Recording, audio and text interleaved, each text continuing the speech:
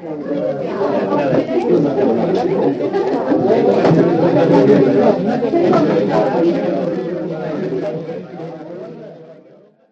hello and welcome to episode 198 of The Call Room. I'm your host, David Griffiths. Pleasure to be welcoming you to this episode. Hopefully you're going to enjoy the chat that we have with David from Sailors Grave coming up really soon. Look, just a quick word of small apology from me that we haven't had an episode out for a couple of weeks now. I've been away on holiday with the other delivery gnomes, i.e. my family. Had a ripper time, and I'll tell you a bit more about that in a moment or two. But obviously that meant that I couldn't edit any of the podcasts that we have sitting in our system. We've got some great ones coming up. Sailors Grave today, Burnley coming up soon. So really hoping that you'll be able to enjoy some of those episodes with us. Some great chats with some great Victorian breweries. Really interesting stories to tell on both fronts there. And look, some great beers as well. The Burnley ones you can get direct from Burnley still at the moment. That's their Oktoberfest pack. Really encourage you to go and check those out on their store. And we've still got 2 packs for Sailors Grave left. And if you haven't encountered Sailors Grave beers before, well, bit strange because they're a really well-known Victorian brewery, but their beers are really interesting, really iconic ingredients, as you'll hear today. Some great stories behind them. Jump onto our online store. All you got to do is go into your Google machine or whatever search engine you might use and just put in Cool Room Podcast Shopify. That'll take you to the page. Check out the Sailors Grave ones and grab one of those, and that helps to keep the podcast ticking along, keeps us functioning, and that's much, much appreciated by me. Look, make sure you keep your eye on our Facebook as well. Gives you information about upcoming events. We've got some great guests lining up at the moment for October. More about that in a second as well. But particularly encourage you to come and join us at Masterson's Bar out in Moonee Ponds on the 29th of October when we're going to be sitting down with Bells Beach Brewing. Really looking forward to that chat. And look, while I'm talking about Facebook, a big thank you to everyone who has helped us there in the last few days as I record this part of the podcast. We had one brewery that was going to be on in our October pack, had to pull out. So we were looking for an emergency fill-in. I put out the word, asked the question, which breweries people would like to hear from. I think we had about 75 different posts on that on that Facebook post. Really appreciate all the ideas. I've been reaching out to a heap of breweries. Knowing that you guys want to hear from them is really important to me because that means that I know we're getting on guests that you want to hear from. Lots of breweries have been back in touch following that, which is fantastic. So yeah, look, go and check out the Facebook page and make sure you join the conversations about the podcast there. And a really good opportunity as well for anyone who's keen just to stay up to date with all of the things that we have going on. A bit of feedback to us is always appreciated. If you've got an idea about a brewery, doesn't matter where they are in the world, if you want to hear their story, look, you can always get us on Facebook, get us on Instagram, or just email coolroompodcast@gmail.com and you can get straight through to us. Look, like I said, I've been away with the family. We drove from Melbourne, where the podcast is based, right up into Central Australia and back down into South Australia. Got to visit some really great breweries. Got to visit some places that are less than flash as well, to be perfectly honest. But look, in terms of the really great ones, the ones that I really enjoyed being at, Woolshed Brewing, we've had them on about a year or so ago, over near Renmark, basically in Renmark, South Australia. Just an amazing spot there on the river, overlooking the river. Huge number of taps on, some really great beers. Look, a real contender for one of the nicest breweries in Australia to sit down and have a beer at. The sun was out. They had a live band on because it was the grand final long weekend. Just a magic spot. So, look, a big shout out to Jackson and the team from Woolshed. Great beers, great venue. Look, a couple of other highlights from our trip. We went past the Prairie Hotel in Parachilna. Now, we're really starting to talk about getting into the outback and up near the Flinders Ranges, and they've just put in their own brewing system up there. We couldn't quite manage to sit down due to, you know what it's like in brewing land, friends. There were some issues there with production, which meant that they were working through the night when there weren't guests in the hotel, and so we couldn't sit down and do an interview. But look, really fun beers up there, really amazing place to go to. If you're in Australia and you haven't travelled up to the Flinders Ranges and so forth, really encourage you to do so. Really good food there, can I tell you? I've spent a lot of time in the last few years running restaurants that have Australian ingredients, Australian meats especially, and they do the kangaroo up there. They do many other local ingredients and do them really well in accessible, tasty, fun ways. These aren't easy things to cook. They aren't easy things to get right. And I really recommend the Prairie Hotel in Parachulnut for that. They didn't ask me to say that. I didn't get any bonuses or anything like that. I still had to pay for my T-shirt like everyone else, but I really loved my time there, and also really loved going to the William Creek Hotel. And that, for overseas listeners, for Heinrich in Norway and others, we're talking a long way from anywhere now, up near Lake Eyre, which was in and of itself a really amazing space to go to. William Creek claim, and why would I argue, that they are the only pub in the world with a fly-in bottle shop. That's right, not just drive-in, but the distances up there are so vast that people fly in. So that weekend for the grand final, there were already planes landing up there. There was about 8 or 9 planes there. I think they were aiming for even more than that. And look, yeah, it's just an amazing part of the world. Really traditional place. I'll put some photos up of our trip up there, and thoroughly recommend for anyone who's in Australia to take a bit of a tour up into that part of the world. Just an amazing place to be. A couple of disappointments, like we always try to focus on the positive here on the podcast, but I've got to say that there were a couple of places where I was hoping for more. In terms of naming names, Mildura, I was really hoping that visiting the brewing company up there, that used to be like a really sort of important one, at least in terms of you'd see a lot of their stock down here in Melbourne. You don't really anymore. And I've got to say, and not just because I was there when Collingwood were winning a semi-final, which obviously took the edge off the day for me, but their beers were a bit ho-hum. And there are a couple of other towns that we went to along the way, which you can just see the effects that big pokies joints have on some towns and cities. So there were some towns that we went to where literally the only place that was open was a pokies joint, and it was just not a pleasant place to drink. Like, as people who listen to this podcast know, I'm more than happy to go and have a, can of Melbourne at a bowls club. I'm not particularly precious about, drinking things that aren't always the craftiest of crafty.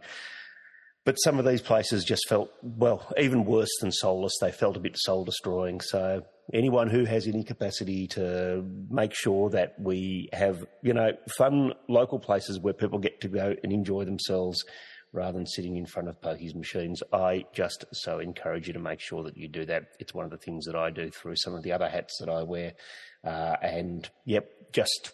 Just awful places to be blunt. But look, as I say, I try never to do, or very rarely to do negative things, and let's get the hype going again. Let's get the positivity going again, because this chat with Sailor's Grave came off the back of our quick chat that we had with them at the Bendigo Beer Festival, and this was a great opportunity to sit down, talk to almost namesake David from Sailor's Grave, David from Beer Mash as well, for that matter. David, as you will hear, from many, many other places, and a really interesting chat with him about some great beers, and certainly someone who is a bit of an icon in the Melbourne craft beer scene.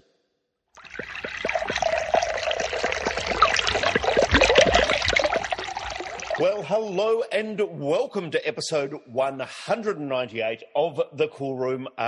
Excellent fun we have ahead of us tonight as we catch up with David Clark, who wears a number of hats. Officially, he's wearing his Sailor's Grave hat tonight, but I'm sure we can talk about some of those other hats along the way. And we've got an awesome lineup of beers here to taste with him in the Cool Room. If you're playing along in the podcast version, in fact matter, if you're playing along at home and you want to know which beers you need in front of you, we're going to be officially tasting tonight the Dark Emu, the Lemon Meringue Cream Sour, and the Law of the Tongue. And there's some great yarns to go along with some really great beers there. I was really hoping that Mr. Warren Wu would be able to join us in the room at the beginning of the podcast. He's doing one of his old school Wu turn-up times. but I really wanted him to be able to ask the first question, but I guess I'm going to have to ask it myself. David, what's it like to have such an awesome name? It's an absolute pleasure. I'm stuck with it for life. You are as well, but we've both spelt our names very differently just to stand out from the rest. One of our, I was actually thinking earlier, an interesting thing with Sailor's Grave is we actually have 3 Daves working for us, but we only have about 6 or 7 employees. So pretty much half of our staff are Davids or Davids, which is absolutely ridiculous. So if you're looking for a job and your name is David, we're the brand to come work with. How did you know that I was that I had a silly spelling of my name and that I was looking for a job? You've nailed me absolutely there. That's it. I think over the years, before we actually met, we've been receiving each other's stock from at our bottle shops and bars a couple of years earlier, right? Purely because of our ridiculous spellings. Absolutely. We have been confusing the Melbourne beer scene for many a moon now. But all good, all positive. I hate that it's going to be all kind of cleaned up tonight. Everyone's going to know who is who, finally. Well, we can talk over each other a bit and stuff like that, and I'm sure we'll just sort of add to the confusion on that front. So I've got faith, brother. I've got faith. You're a David with a Welsh spelling? I'm a David with a kind of Welsh spelling. If it was a properly Welsh spelling, it'd be a D-A-F-F-Y-D-D. So I think the shortened version of that is Di, which is charming. Yeah, or Dav. Also, mine can get shortened to Dav, as in Dav Watmore, the former Victorian cricket coach, for those who are familiar with the Victorian cricket scene in the 1980s. So I'm not getting many nods from the Cool Room Zoom room tonight. So we might push on. Why don't we talk about craft beer rather than odd spellings of names? Brother, you're here tonight to talk about Sailor's Grave. Shout out to all of our international listeners. Indonesia up there at the moment, so thank you to Indonesia for tuning in. Let's do a little bit of Victorian and Australian geography for people who don't know their way around the traps of Australia as well as others. Can you tell us, first of all, where Sailor's Grave is? And it's a very beautiful and special part of the world. Paint a bit of a picture for us. Yeah, so we're a Victorian brewery, but we're pretty much one of the most regional Victorian breweries. So 5 hours driving southeast of Melbourne. So on your way to the New South Wales border, in a little tiny kind of town, not too far from the coast, called Orbost, which is, it's absolutely gorgeous. It's like, there's not a lot down there, I'll be honest, but it's absolutely gorgeous. It's right on the edge of the Snowy River, which is an absolutely beautiful part of the Victorian coastline. So the brewery is based down there in a 100-plus-year-old upcycled kind of butter factory. It is a very, very rustic location, and Gab and Chris, the 2 owners and founders of the brewery, both grew up in the region, and they still live out that way as well now in a little town called Marlow, right on the coast. And I guess essentially a lot of the brand's inspiration has come from the kind of geographic location of the brewery, which I'm sure we'll discuss plenty more of this evening. Yeah, there's lots of good reasons to talk about that tonight. And I guess for people who've listened into the last couple of episodes, and I highly suggest that people do, where we had Seeker Brewing on the South Coast Ale Trail up in New South Wales, sort of working their way down there from sort of Wollongong to Bateman's Bay and Marimula and so forth. If you kept driving along that road for, again, another 3 or 4 hours, you'd sort of get down to where you guys are in that direction. So that probably doesn't help anyone at all for who's overseas to get their sense of things. But we're sort of continuing that ale trail, over the border and into Victoria tonight. What would it feel like? I thought Mr. Warren Wu was in the room. He's joined and run off again. That's all good. He gets a double entry tonight for that. Well done, Mr. Wu. You've got a little tap room up there at the brewery. What would Thursday night up there be feeling like tonight?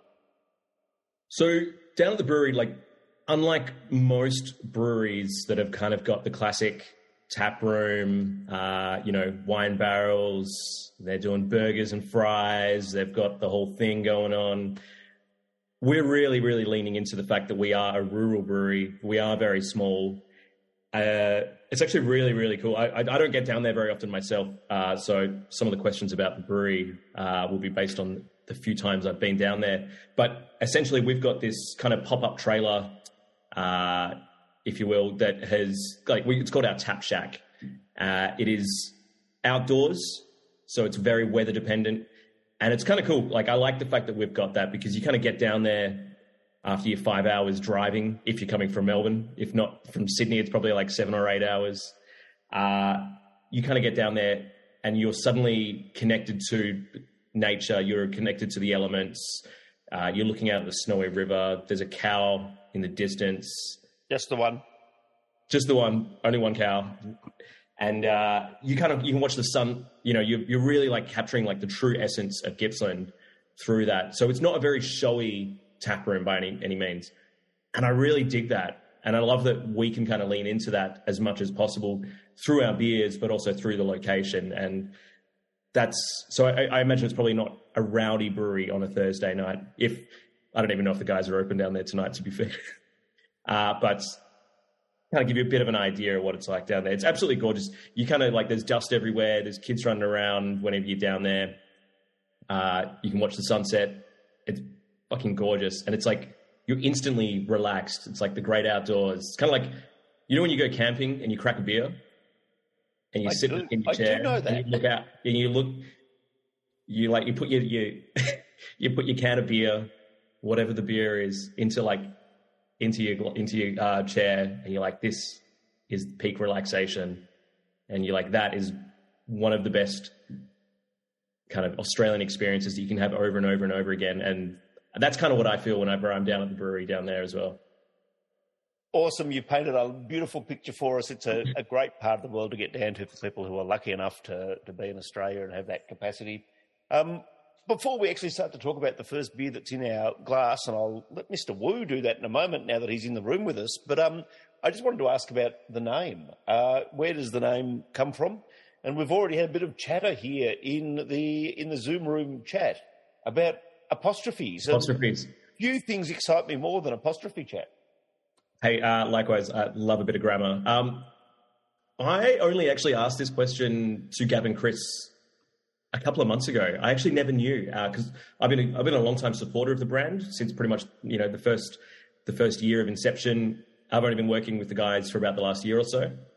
But yeah, the story behind the Sailor's Grave is, so the details are basically down on the coast, down near Cape Conran, which is down near Marlow, which is where Gab's family grew up.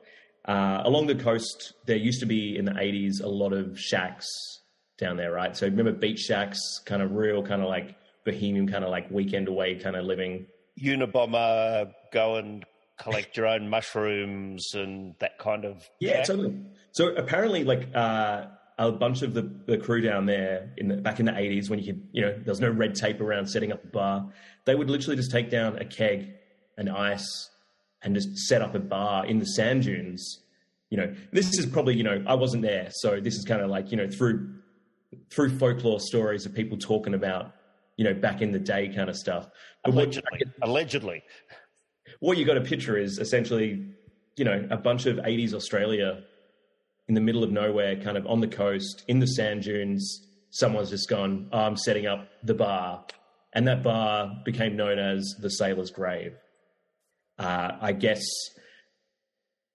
to find out what where that name came from would be going back another generation to kind of discover. But it was, I guess, when the guys were coming up with the name for the brewery, it was an homage to easier, simpler times. And, you know, you can't set up, I don't think anybody can set up a bar in the sand dunes in Australia anymore. It's so hard to get a liquor license there. Absolutely right. Try to redline a sand dune as it blows in the wind would be, you know, that's almost, there's a French existential novel in that one. We've had a few French existential novels of late on the show, but that one, just trying to redline an ever-moving piece of land would be, there's a novel in that. Mr. Warren Wu loves his French existential novels. How are you tonight, Mr. Wu? I'm all right.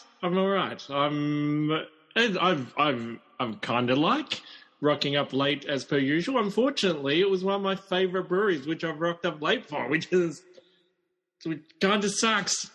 You haven't missed too much, mate. And here's your opportunity to indulge in a conversation about the Dark Emu. And thanks, everyone. Good night. Nice. Oh, yeah, and tonight I'm surrounded by people who can't spell David, apparently.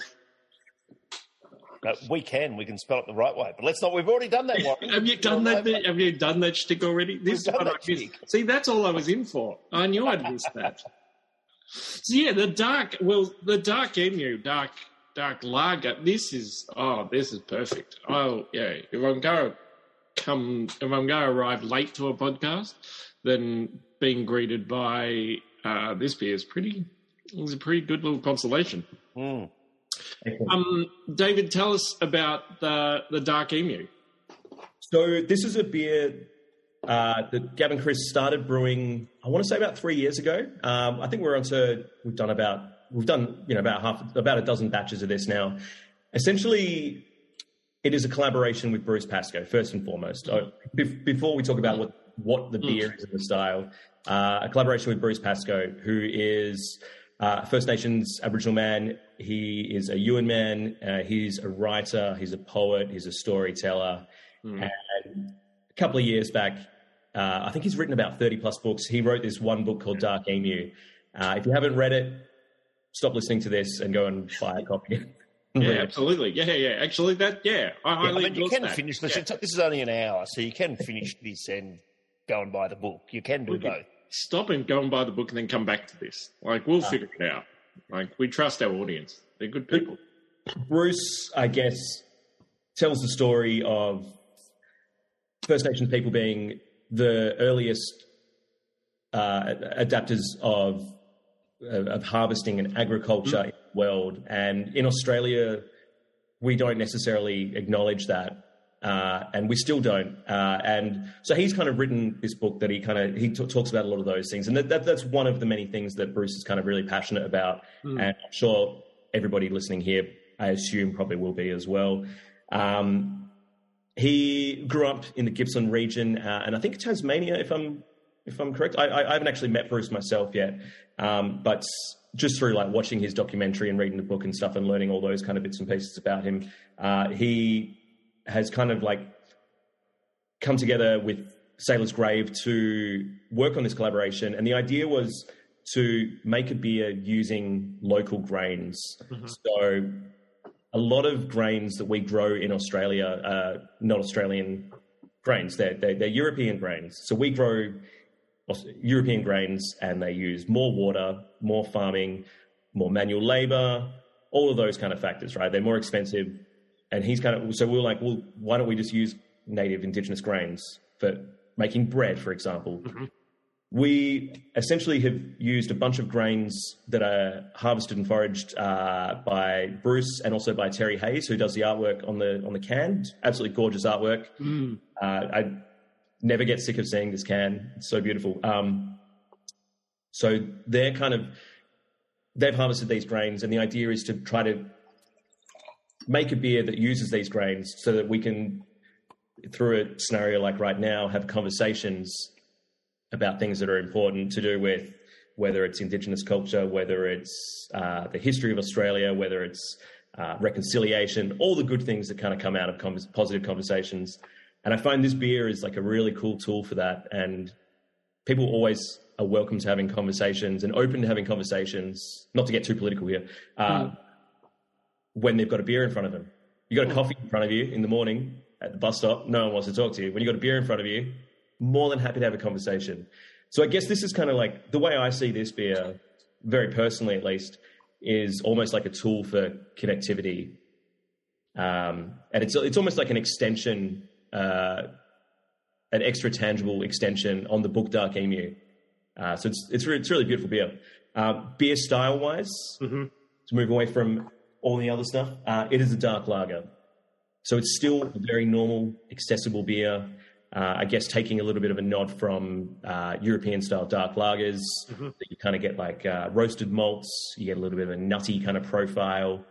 In particular, this beer's got I'm not gonna pronounce the grass seeds because they're indigenous names, and I don't want to do the injustice. But basically, roasted the grass seeds, so from a bunch of indigenous grains and grass seeds. So that gives it like a bit of a kind of nutty, earthy complex. The beer itself is brewed using SARS hops, which are kind of like a kind of a pretty mild, kind of like earthy, herbal kind of tone. I'm not a brewer, so not going to go into deep details on the hops. But certainly a very traditional hop to use in a lager as well. Yeah, 100%. Yeah, it's like I think like the hop that is like most used in like in pilsners, for example, and like very much European lager style beers. The other hop is my favorite named hop, Fuggle. Kind of takes me back. Yes. Somebody, you just mentioned the 80s earlier. It reminds me of Fraggle Rock. I was going to say, did you grow up watching Fraggle Rock? Yeah, that's certainly did. Fuggle's kind of like a British, very much like a well-rounded, kind of complete the beer kind of style hop. Anyone's familiar with the traditional IPA, that's kind of like the old English style IPAs. That was one of the hops that was used there. A little bit more of a woody kind of thing going on. And the idea there is that is all to complement the Australian native grains that we're using in the beer. Shayna in the chat has asked a really good question. We'll throw it out now, even though it's an audience question, and Shayna's a good friend of the podcast. I think it's really, it's really poignant for this one. So has the grain bill, keeping in mind you're not the brewer, but it's one of these questions that you probably know the answer to. Has the grain bill changed with each release? Originally, I thought it was a specific grain, but it doesn't seem to be listed as strongly now. Does that make sense to you? Yes, I believe so. So full disclosure, I'm very, very rarely at the brewery because it's so far away, and there's only one cow in town. More cows? Would you go more often? Anyway, let's not don't answer that. I'd be there all the time. I'd move there. Move? Yeah, there you go. Thank you.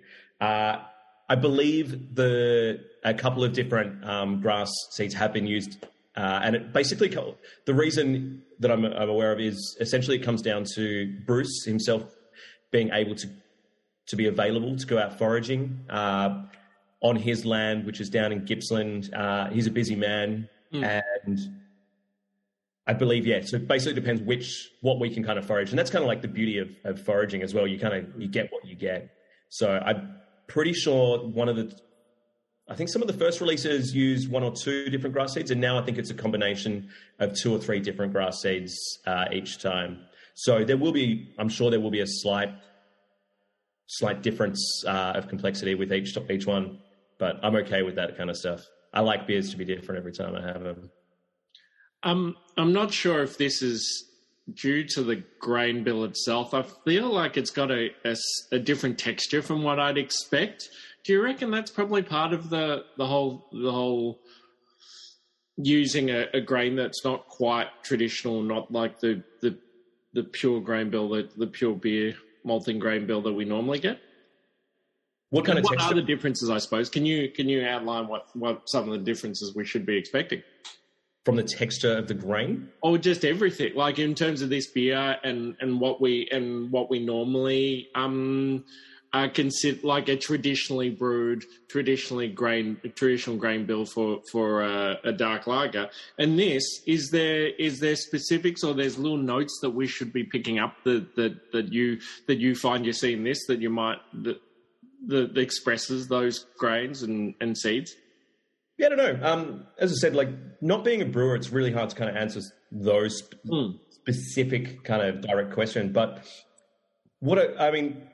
with the brewing down there at the brewery, something that's really cool is I'm not kind of doing like a bit of a politician answer here. Is love it.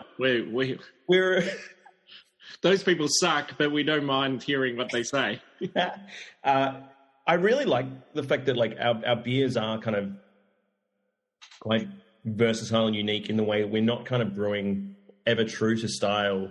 Like Chris is one of my favorite Australian brewers and has been for many years because he's kind of like brewing things the way that he wants to drink a beer, and then the way that he wants, or him and Gab want to kind of showcase a beer style. So traditionally, and by like the right way, I don't see us kind of doing things in that way. So and I guess like, and part of it is we are always trying to kind of like tell and showcase a sense of like nuance of Australiana or a botanical or whatever it is, the story that we're trying to encapsulate through the beer. So I imagine it's not going to taste the same when you try this next to, you know, X dark lager by somebody else, even if they were using the same grains. If they're not trying to kind of like really, really highlight something, I'm not sure if they're going to make it, you know, exactly the same. Yeah. I haven't really answered your question, sorry. No, but I like the little journey we went there, and it did capture what I was kind of thinking. I'm gonna move back to the story, like the Dark Emu story. What's it like being entrusted to kind of carry that along? Because like the book is terrific. I really love it. And yeah, people should go out and search it out and find it and digest it, because it's kind of a part of all our histories. But in terms of this as an extension of the book and that story, what's it like to go in and share it with other venues and other people, and in the whole range of ways? It's a real honor, and it's absolutely gorgeous and beautiful. The first time that Gab told me the story, I was absolutely covered in goosebumps. Like I was shivering with I wanted to almost cry. You know, it's like that thing when, you know, a friend tells you something like the most beautiful thing in the world, and you're like, oh my God, this is so gorgeous. Essentially, those guys, so they met at a healing ceremony down in the Gippsland region to do with massacres that the family's ancestors had been involved in from the white and Aboriginal side of things as well. So both sides of the historic story. And they were there at this healing ceremony some years ago, and that was where everybody met and became friends. And I guess through the history of the brewery, like Sailor's Grave have been involved in collaborating with so many elements of the community, producers, just like real wholesome, authentic collaboration throughout all of our beers. And when they met, I wasn't there, but obviously they hit it off straight away and decided that if anybody was going to use a beer to kind of enhance this story, it was going to be us. And that's amazing. Like I personally, growing up in Australia for 39 years, have never really had a lot, as you know, firstborn Australian, I never really had a lot of connectivity to First Nations people as deeply as I have with this beer, and also some of our other beers that we've done with Indigenous community as well. Like with Uncle Noel Butler, we've done a whole bunch of beers, and we still have a planned series of other beers to do with him and his wife Trish, and that stuff's so cool. Like I wish I could do that solely as my job, you know. And it's great. Like I really, there's a venue in, like I work in sales for the brewery, and there's a venue in the CBD recently, quite a large venue that have contracted taps from all the multinationals, and they chuck this beer on for a couple of months. And really? I'll call them out. Yeah, that deserves some. Rooftop bar in the city. Oh yeah, absolutely. Who's the buyer who pushed that? Because we are where it is a business. So yeah, who's the buyer who pushed that? Is there one particular person who got on board and really drove that? It was Jay, who's one of the managers there and buyers, and you know, and really wanted to enhance the idea of people can have a beer and just drink a normal beer. Great. If you want to have a secondary conversation about the beer, you don't have to talk about, like, you know, the alcohol side of it. It basically, they really wanted to use it to enhance conversation. And kind of what I was saying before, like, using beer as a tool for conversation is so good. Like, doesn't have to be, you can be all about anything. People can do it for like mental health or things like that. Like, beer is like a gateway to having conversations. You have your best conversations with your friends around a beer. And all those kind of things. So yeah, those guys really leaned into it as well, for example. And that was really, really cool. It was really, really sweet. Very, really, really proud to be involved in this beer. Yeah, love it. I can't wait to do something else. Like Dark Emu's been huge for us. Even the attention that it got from the right wing was really, really. Yeah, it's kind of okay. Yeah. Like, like they just prove how fucking stupid they are. yeah. But the media behind this and Bruce's book has been fantastic. Any listeners out there, check out the book. There's a documentary on the ABC that just came out recently, about a month ago, about Bruce, and covering like all the kind of, not just the positivity, but also all the negativity that came from the book. And it's cool. It's a really, really cool beer to be a part of. And the other really cool thing is we are brewing this a hell of a lot more than we were. So it's actually accessible to a lot more people now, which is really cool. One day we'll get it overseas to really, really tell that story to the rest of the world. Yeah. That would be fascinating. That'd be terrific. Yeah. From there, I thought it might be a good idea of moving on to the next beer. We could talk about Dark Emu all evening on its own, but the lemon meringue cream sour is one of my favourites in whenever I can get my hand. During the summer months, it's been on high rotation. Yes, for me. So yeah, let's take an opportunity to move on to the terrific Dark Emu and onto the lemon meringue cream sour. What do you tell people when you're showing this beer to a venue for the first time, or a customer for the first time? That's a great question. I mean, I work in sales, right? It's a different kind of pitch every time, but it's a mid-strength beer, which is really cool for starters. Yep. It's a 3.5%, which, to a lot of people, I don't know, people are divided on that. Some people get really excited with a mid-strength beer, and some people are like, "Ooh, what's the point?" All that kind of attitude. We essentially were the first people, I believe, in Australia to kind of coin the term cream sour. Mm-hmm. Everyone was making sour beers. I remember when sour beers were kicking off. Yep. I personally, as a buyer and a drinker, was not that engaged because I'd had a whole bunch of really average beers. Mm-hmm. And this was one of the first ones that I actually tried myself as a consumer and stocked in my bar because it's a bloody good beer. It's actually part of our core range, which is, a lot of breweries kind of do them seasonally. But for us, we make this beer all year round. But yeah, essentially, as far as sour beers go, like the spectrum is huge, right? I'd be willing to argue that the sour beer spectrum is the biggest spectrum in the craft beer scene, right? Yep. This is a very, very accessible beer. It's not challenging. It's got I hate this word in beer. I'm sure everyone else is going to cringe when I say it, but balance. Mm-hmm. It hurts so much. It's like, it literally means nothing. Mm-hmm. But it kind of like gives it does give like a little bit of everything without being challenging. It's refreshing. It's bright. It's zippy. It's a little bit tart.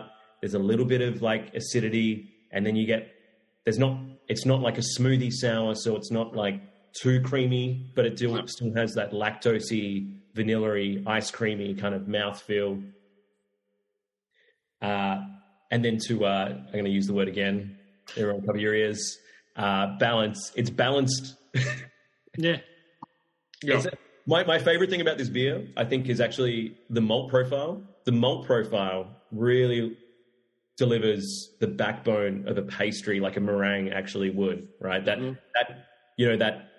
5% of a meringue that is the pastry, that malt profile is there. If you really want to be nerdy and, delve into your taste buds there, that's really cool. Yeah. Yep. And I've drank a lot of this from the can. And it's terrific and completely smashable. But like from a glass, which I haven't, can't remember the last time I drank it. There is so many things going on the nose that you don't necessarily pick up when you're drinking from the can and have that like really super approachable. Why are you drinking from a can? Yeah, well, because like... I was going to ask, I'm glad you asked that question, David. I think Warren's status as co-host might need to be questioned. Yeah, well, yeah. Like, that's a fair comment. But, like, if you're, let's say... So where I purchased this the most is a venue that no longer exists or has been replaced by a vegan croissant shop in good old Flemington. And, yeah, you would buy it because then you'd wander over to the oval of the primary school across the road and sit in the middle of the oval and smash down lemon meringue cream sours. We've learned a lot about you there, Warren. I mean, the podcast's not about you, but we've learned a lot about you in that statement. So you're not always afforded a beautiful glass to drink it out of, but you're really rewarded when you drink it out of a glass because there's like guava, a little bit of fennel, and like there's like just this incredible spectrum of different flavors, which your nose is just assaulted by. The most recent batch that we actually did has really impressed me. So, like, with anything that you're kind of like commonly involved in, you kind of like it becomes like second nature. So it doesn't impress you as much. Actually, when the most recent batch that we had of this really, really impressed me, which was really, really cool and exciting. Mm-hmm. It's kind of like falling in love again, and. Yeah, the way that the guys are using, maybe it's to do with, actually using seasonal produce, the fact that we do have variables that can fluctuate within the beer, the same as we'll talk about with like the Dark Emu grains. Maybe 1 year your yield and flavor profile is going to be stronger or whatnot. But yeah, it's really cool to hear that somebody actually can really, really enjoy so much out of it. They change it to a glass. I love this question. When the guests get to choose, as opposed to David just throwing a whole bunch of cans in random order. When the guests get, I do have a crack at like doing. We do fantastic. I think we do really well when it comes to us picking and it's really great that a lot of breweries trust us to pick the beers and the order of beers. Thanks, you've dug yourself out of that one beautifully. Yeah, I know. How good was that? I thought you were having a dig at me when you said David. No, different David. No, this is shit. So, David Clark, what made you decide to pick this as a second beer? I find it really fascinating, and it's kind of a little insight into people's heads when they tell us the way they choose what order the beer's going. I really like to kind of get out of the way the really, really important stuff, like, the stuff that I'm really, really passionate about. So Dark Emu, for me, is usually the first thing that I want to talk to people about, because the rest of the stuff is the stuff that we do all the time. We've been doing these beers for years. They're part of our core range. It's a normal beer for us. It's, essentially... I guess it's supposed to be as impressive, but I love opening up with something that's, bang in your face, I guess. I also really like drinking low ABV beers. Yeah. To be fair. Yeah. That's one of the joys of working in the beer industry. Sometimes you find yourself going, I can only drink low ABV beers. Yeah, I don't know. It's a cool beer. I've watched so many people, literally like hundreds and hundreds of people in Melbourne and through social media over the last couple of years watch this beer be one of the few beers that is the eye opener for them for sour beer. And this is like through working in a bottle shop and bar. This beer, alongside maybe a dozen or so other beers from other breweries around the country that are the gateway beers into getting into the sour spectrum, whether it's like somebody getting into an Anderson Valley briny melon beer or another great one a couple of years ago was actually a beer that we brought into Australia ourselves originally through North Down distribution. This is separate from Sailor's Grave, but a beer called from Guilo called Rainbow Sherbet. Watch people absolutely go bonkers on that. But yeah, it's really cool because I basically got to enjoy watching lemon meringue be, a gateway beer into this kind of stuff.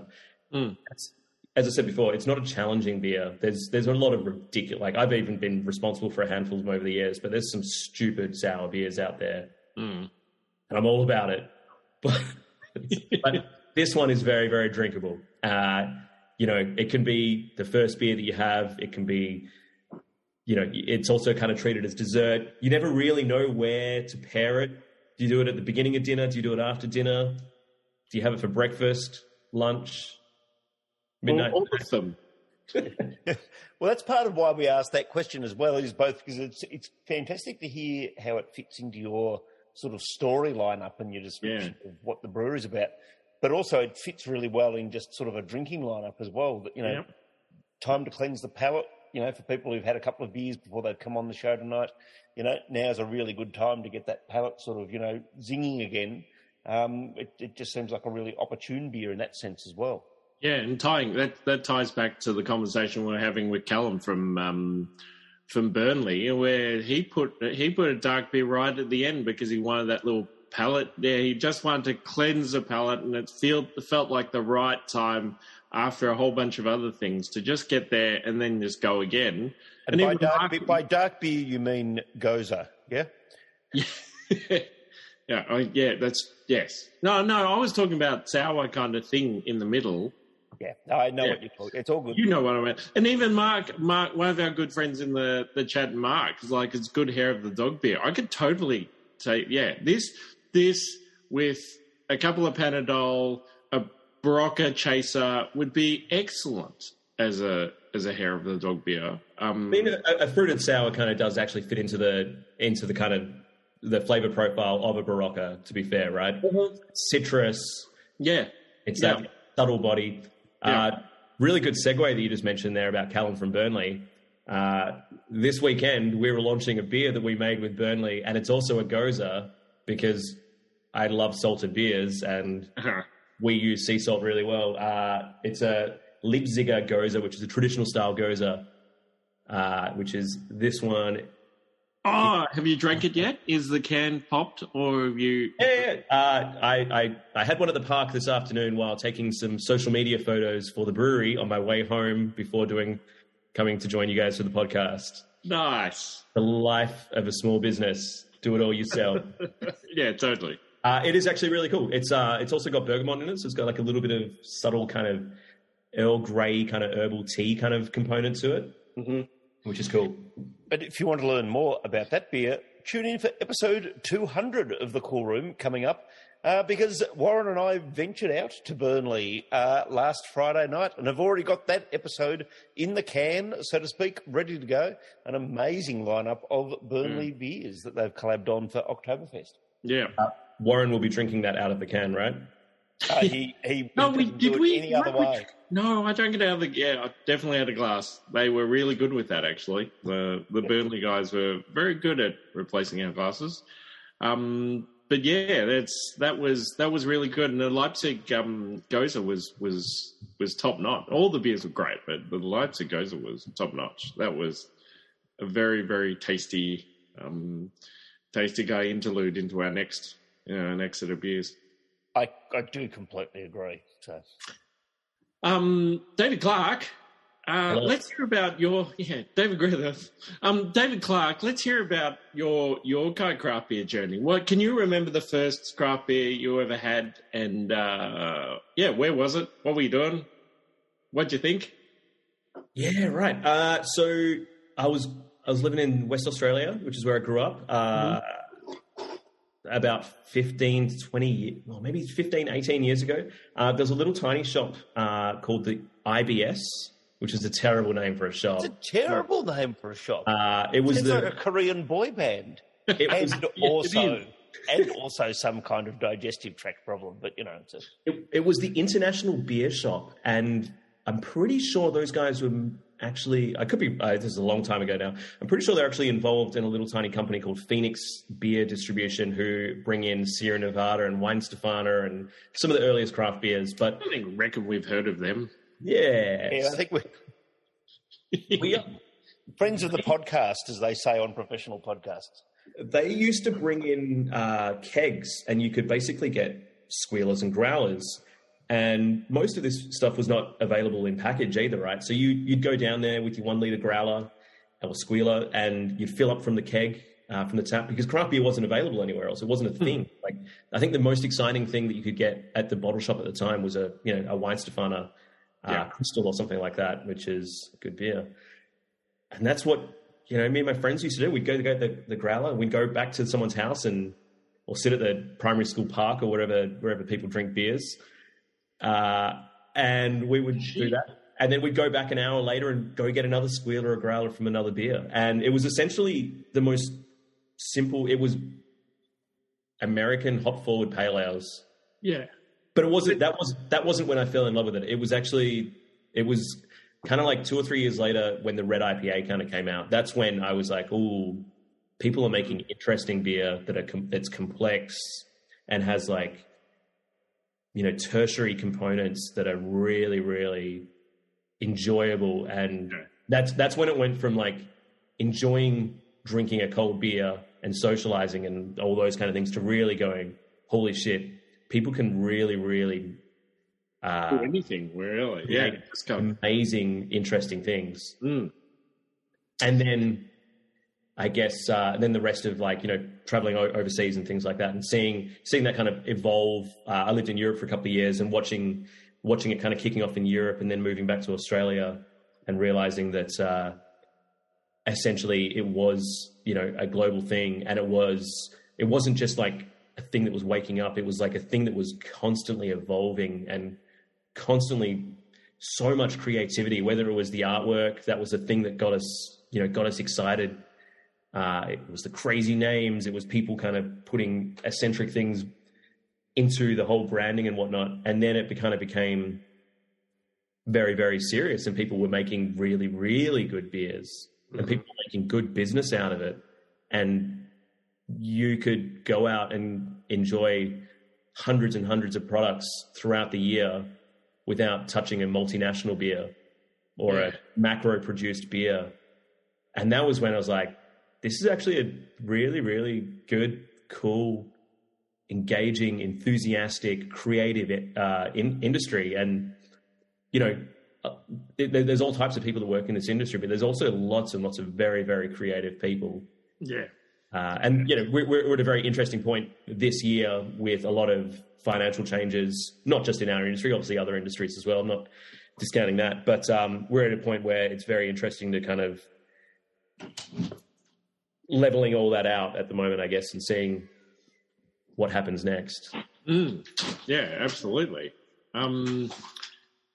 Does Sailor's Grave kind of have a position on that, since we're having that conversation? Do they have a sense of something that they're going to do to? Yeah, look, I mean, sail on this tide that we're all experiencing. We're all very, very independent-minded as far as the business goes. There's like Gav and Chris, kind of everything, and we also have like a couple of other staff down in Gippsland. We've got a couple of really, really great supportive distributors around different parts of the country, a couple of exporters. We're a really, really small business, and I think we're really, really lucky in that way. We're not a huge overheads business. We work really, really hard. We're all kind of like, almost 24/7 as far as the brand goes, but it also means that we, being a really, really small business, we essentially kind of we have a lot of control over the things. We can make decisions ourselves. we don't have to, have our kind of like, what's the term? Like have your arm, nobody's kind of twisting your arm because of like ridiculous overheads. And there's this really nice ability with the brand to be able to kind of control things because we are so kind of small and tight, if that makes sense. Yeah. Without going into too much, of our own personal stuff. But the brewery is planning to build an actual a second or a facility, a brewing facility down in the Gippsland region. We've had some support over the years. I believe the project is called Dunetown. It should be happening in the next 12, 18 months, I believe, which is actually down near Marlow, which is so it's 5 hours and 20 minutes southeast of Melbourne now. But for anyone that was finding, Orbost too convenient. Yeah. Yeah, stop in Orbost to have a coffee and see the cow and continue on. The idea of the facility is to be a multi-use facility, to basically use the facility to produce, prepare, work with grains, essentially. So trying to basically create all Australian beer. So one of the things in beer, as I said, not a brewer earlier, but one of the things in the Australian beer industry, in all of our beers, is foreign malts. And the idea is to try to use this facility to try to make beer as Australian as possible. As far as the malt, the hops, the water, the yeast, like all the ingredients. So a bit of a multi-use kind of facility. And that's Gavin Chris's brainchild. And I think that's really, really cool. And I hope that the whole industry, whether it's the beer drinkers, the people on my side of the beer industry, the buyers, the people that aren't even interested in beer, even if it's a local community down in the southeast, hopefully everyone really gets on board with that, because it is a very, very much like an independent, community-minded concept, and I think that's pretty cool. It's not like a big company kind of like posing to be kind of like cool and independent. Like these guys are as authentic and genuine as it gets, as far as wearing like their hearts on their sleeves, trying to make cool shit happen. So that's where we're at as a brewery as well, in the kind of down the pipeline at least. I think that's fascinating to hear. It's one of those sort of stories. One of the things we love here in the Core Room podcast is the fact that we sort of hear these stories over the episodes that we have, and so it'd be great to sort of check back in over time to sort of see how that dream unfolds. Sort of going back to some of your beginnings, we know you wear all of these different hats. Were you a home brewer yourself along the way? Have you ever done anything along those lines? Because that must be about the only thing you haven't done, if you haven't. I have had a crack at it a few times. And we made some really cool beers down at Bar SK, which is a little place I used to own with with my friend Louis down on Smith Street in Collingwood. We had a couple of cracks at home brewing. It's too laborious. I would rather let someone else do it. Yeah, it's a good call, actually. I don't have the patience. I've got I don't know if I got ADD or something, but I just don't have the patience. I instead decided that I would go to dozens of other breweries, even international breweries, and go, hey, I've got this great idea. You guys make this beer, and I'll bring it to the Australian market for you. And that's my brewing, to be perfectly honest. Well, so let's touch on those bits, because again, you've said you've only been out at Sailor's Grove for the last year or two, but very clearly we've sort of got all those hints along the way there of some of these other things you've been involved in. Bars you've owned, you've been around the Melbourne beer scene, you've been a leader in some of that. Which bars are you associated with at the moment? And tell us a bit about those processes, because I think this is also leading to one of those things where the Cool Room's going to spend more time with you in the future. Right. Yeah. I mean, everyone knows everyone in the local beer scene. But yeah, a part of Beer Mash in Collingwood as well. Also on Smith Street. Had taken a bit of a backseat on the business in the last year or so. So I kind of just do little bits and pieces. There's a couple of us involved in that business, and we've got some really, really good management and staff members down there now as well. So it's kind of nice to be able to kind of spread your wings and do other things within the industry, which is really cool. And also involved in a little company called Pause Canned Cocktails with Clint, who some people from the podcast will know is Pocket Beagles, who does... Everyone from the podcast knows. Like, it doesn't matter what we're doing. Clint pops up somehow. And there's another fellow with us as well who actually is behind the actual cocktail recipes, but we're doing cocktail-inspired hard sodas, seltzers, beers, whatever. Just there's a cocktail-minded kind of thing underneath it. But we're trying to make cocktails in normal-sized, achievable kind of drinking capacities. Clint's also behind like a whole bunch of other brands like Bright, Co-Conspirators, obviously, 2 Rupees, just recently Batch, and I'm sure there's a whole bunch of other things that I should remember that he will tell me off for not remembering. You don't have to spruik on Clint's behalf. No, he can do his own. He can do his own thing. Essentially, My history, my entire work history has been working in the independent sales on creative ventures, whether it was working in music or beer. If it's creative and it's independent, I'm there. Really easy. It's really easy to sell cool, independent, exciting new shit. And I love sharing that with people. I get a kick out of it constantly.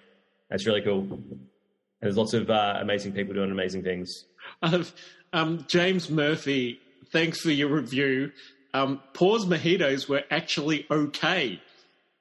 Put that on a t-shirt. Thanks, James. I've been lucky enough to enjoy one because the bloke who delivered these beers to me gave me one at the time. Maybe the same bloke who's on the podcast right now. I enjoyed it. It's very much something that I could get into without all the hassle of actually having to have the mojito. To make a mojito. Yeah, totally. So already made for you. Yeah, I love it. I love the idea and the creativity behind canned cocktails and beverages. It's been a nice little segment of the world. I'm really bad at reading all the messages down the side because of my ability to concentrate. But Shana just asked a message asking about collaborations with Crystal Peck, who's an absolutely gorgeous human. We made a beer with her recently. She made basically a spliced kind of malt through Belgian malt, which was using like a cookie dough and gingerbread infusion. And she came to us and said, can you guys make a beer to really showcase this malt profile, which is this whole kind of cool new thing that she's doing. And we did like a carrot cake beer, which was really weird and stupidly enjoyable to drink. So to answer the question, will we do anything with her again? I fucking hope so. I essentially, like, as much as like we love to kind of like re-release a thing that you make, we're also like, we're always striving, which is probably like our own, maybe it's a bad thing. We're like, let's make a new thing instead of just like rehashing the thing you did last year. Let's do a new thing. We probably should actually re-release a whole bunch of stuff that is usually quite successful on the semi-regular, but that was a really cool beer. And it was cool because it was like showcasing one of the ingredients in beer that's not normally highlighted. Nobody highlights and goes, ooh, look at the water. I think Kaiju did a beer a couple of years ago showcasing, it was like the same ingredients as a US brewery, and the only difference was Australian water versus American water. And they basically created this beer to showcase the difference between the two, which is really cool because nobody normally showcases those things. Normally it's the forward prominent factors of the beer that, we as consumers all care about, the fruit or like the hops or the prime kind of ingredients. It was really cool to do that. So hopefully she works on some other stuff that we can maybe embrace again. That was really cool. I might sort of have one more question before we perhaps wrap up this sort of part of things, but really keen to sort of hear about how the knowledge that you get by, being a bar owner, by all of those other parts of, your work, what that lends to your knowledge when you go out on the road repping, and advice you might have for other reps, and particularly people who listen to the podcast. We know there are many who aspire to become reps. So what is it as a bar owner that, over the years you've gone, that's what I need in a rep, apart from not turning up at the exact moment when you're busiest? Yeah, I was having a conversation with someone about that yesterday, actually, at the Lincoln. Make meetings with people. Don't just cold call people. It's just like, I don't know. When your phone rings and it's someone like a telemarketer or something just cold calling you, you get really annoyed. But if they contacted you beforehand and said, hey guys, do you mind if I contact you on Thursday afternoon at 3 p.m. to discuss me selling you solar panels? You'd be like, okay, yes or no. Mm-hmm. Yeah. Government. That's definitely my thing with the whole industry. Like I as a buyer, I used to find that sales reps would be lining up like 5 of them all at once. Just you can't do any work. Just I don't know, read the room. And don't get me started on people dropping in resumes right in the middle of lunch service. I don't know. I mean, like, I never wanted to be a sales rep, to be perfectly honest. And I used to joke to a lot of friends and say the only people that I would go and do it for would be Sailor's Grave. And then one day Gab contacted me and said, that thing you keep on saying in all those bars, we've heard about it. Yeah. No, I think those guys actually contacted me asking me for advice as to who they should hire. And, a couple of days later, I just said, I'll do it. Because they're so far away from Melbourne, they can't be everywhere and they can't represent the brand in Melbourne all the time. And I guess, you do need to have connectivity, whether it's connecting with people that are out there that are the drinkers, the consumers, the people listening to the podcast, the people on Zoom, or if it's the people that are selling your beers, the bartenders, the bottle shop owners, and things like that. It is actually a really important part of a business, and absolutely. I thought these guys were doing some of the best stuff in Melbourne, in Australia. Sorry, yeah. And I think a lot of people will also agree, and a lot of people in the beer industry also tend to agree. And I guess they kind of needed someone to kind of represent them. And I didn't really want to be a salesperson because I really like the enormous. I like kind of keeping to myself. But it's a fun job. It's cool. You get to do all sorts of different shit every day. Every hour you're doing something completely different. Who did you speak to at the Lincoln? Sorry? Who were you speaking to at the Lincoln? I was talking to Brent. Oh, yeah. Nice. Yeah, we were talking about Carlton. I can see exactly which sort of little avenue this is going down. I think this is an excellent time to pause before Warren starts to bring out all of his Lincoln anecdotes. No, I wasn't bringing out any Lincoln anecdotes. I was just saying hello, And the Lincoln. And I was just going to make a comment. Look, hey, David, what would be the thing you'd say to the person who you wanted to be your beer rep? If you were would you just say who would, like, if you go and broach the question, would you just ask the person you wanted to be a beer rep, who do you think should be my beer rep? Which David are you asking? Both, because I think both of you understand where that was going. Or maybe we could just cut that out. I think I was going to suggest this might be an excellent time to press pause in episode 198. Give us a little break to go and freshen our glasses, freshen our palates with a mojito can if we need, and make sure that everyone who's listening in on the podcast version knows that joining us on Thursday nights live in the Zoom room is a great fun thing to do. Obviously, you get to interact with the brewers. We sit around and have a couple of beers after we finish recording, and the best bit about it is that we get insights because we've got this whole team of people here in the room who can Google things for us. And Jane, I've got to say that I am very grateful for your Google efforts tonight. We've been recording for an hour or so, and Jane has been researching, first of all, which is further east out of Orbost and Melbourne, and apparently... No, it's definitely Orbost, but it's only 0.116 degrees north of Melbourne, so it's almost the definition of due east. And also, the elevation difference. You're going to have to look that up for yourselves or listening to episode 199 of the Cool Room, which we'll be recording after we have a little break here in the Zoom room.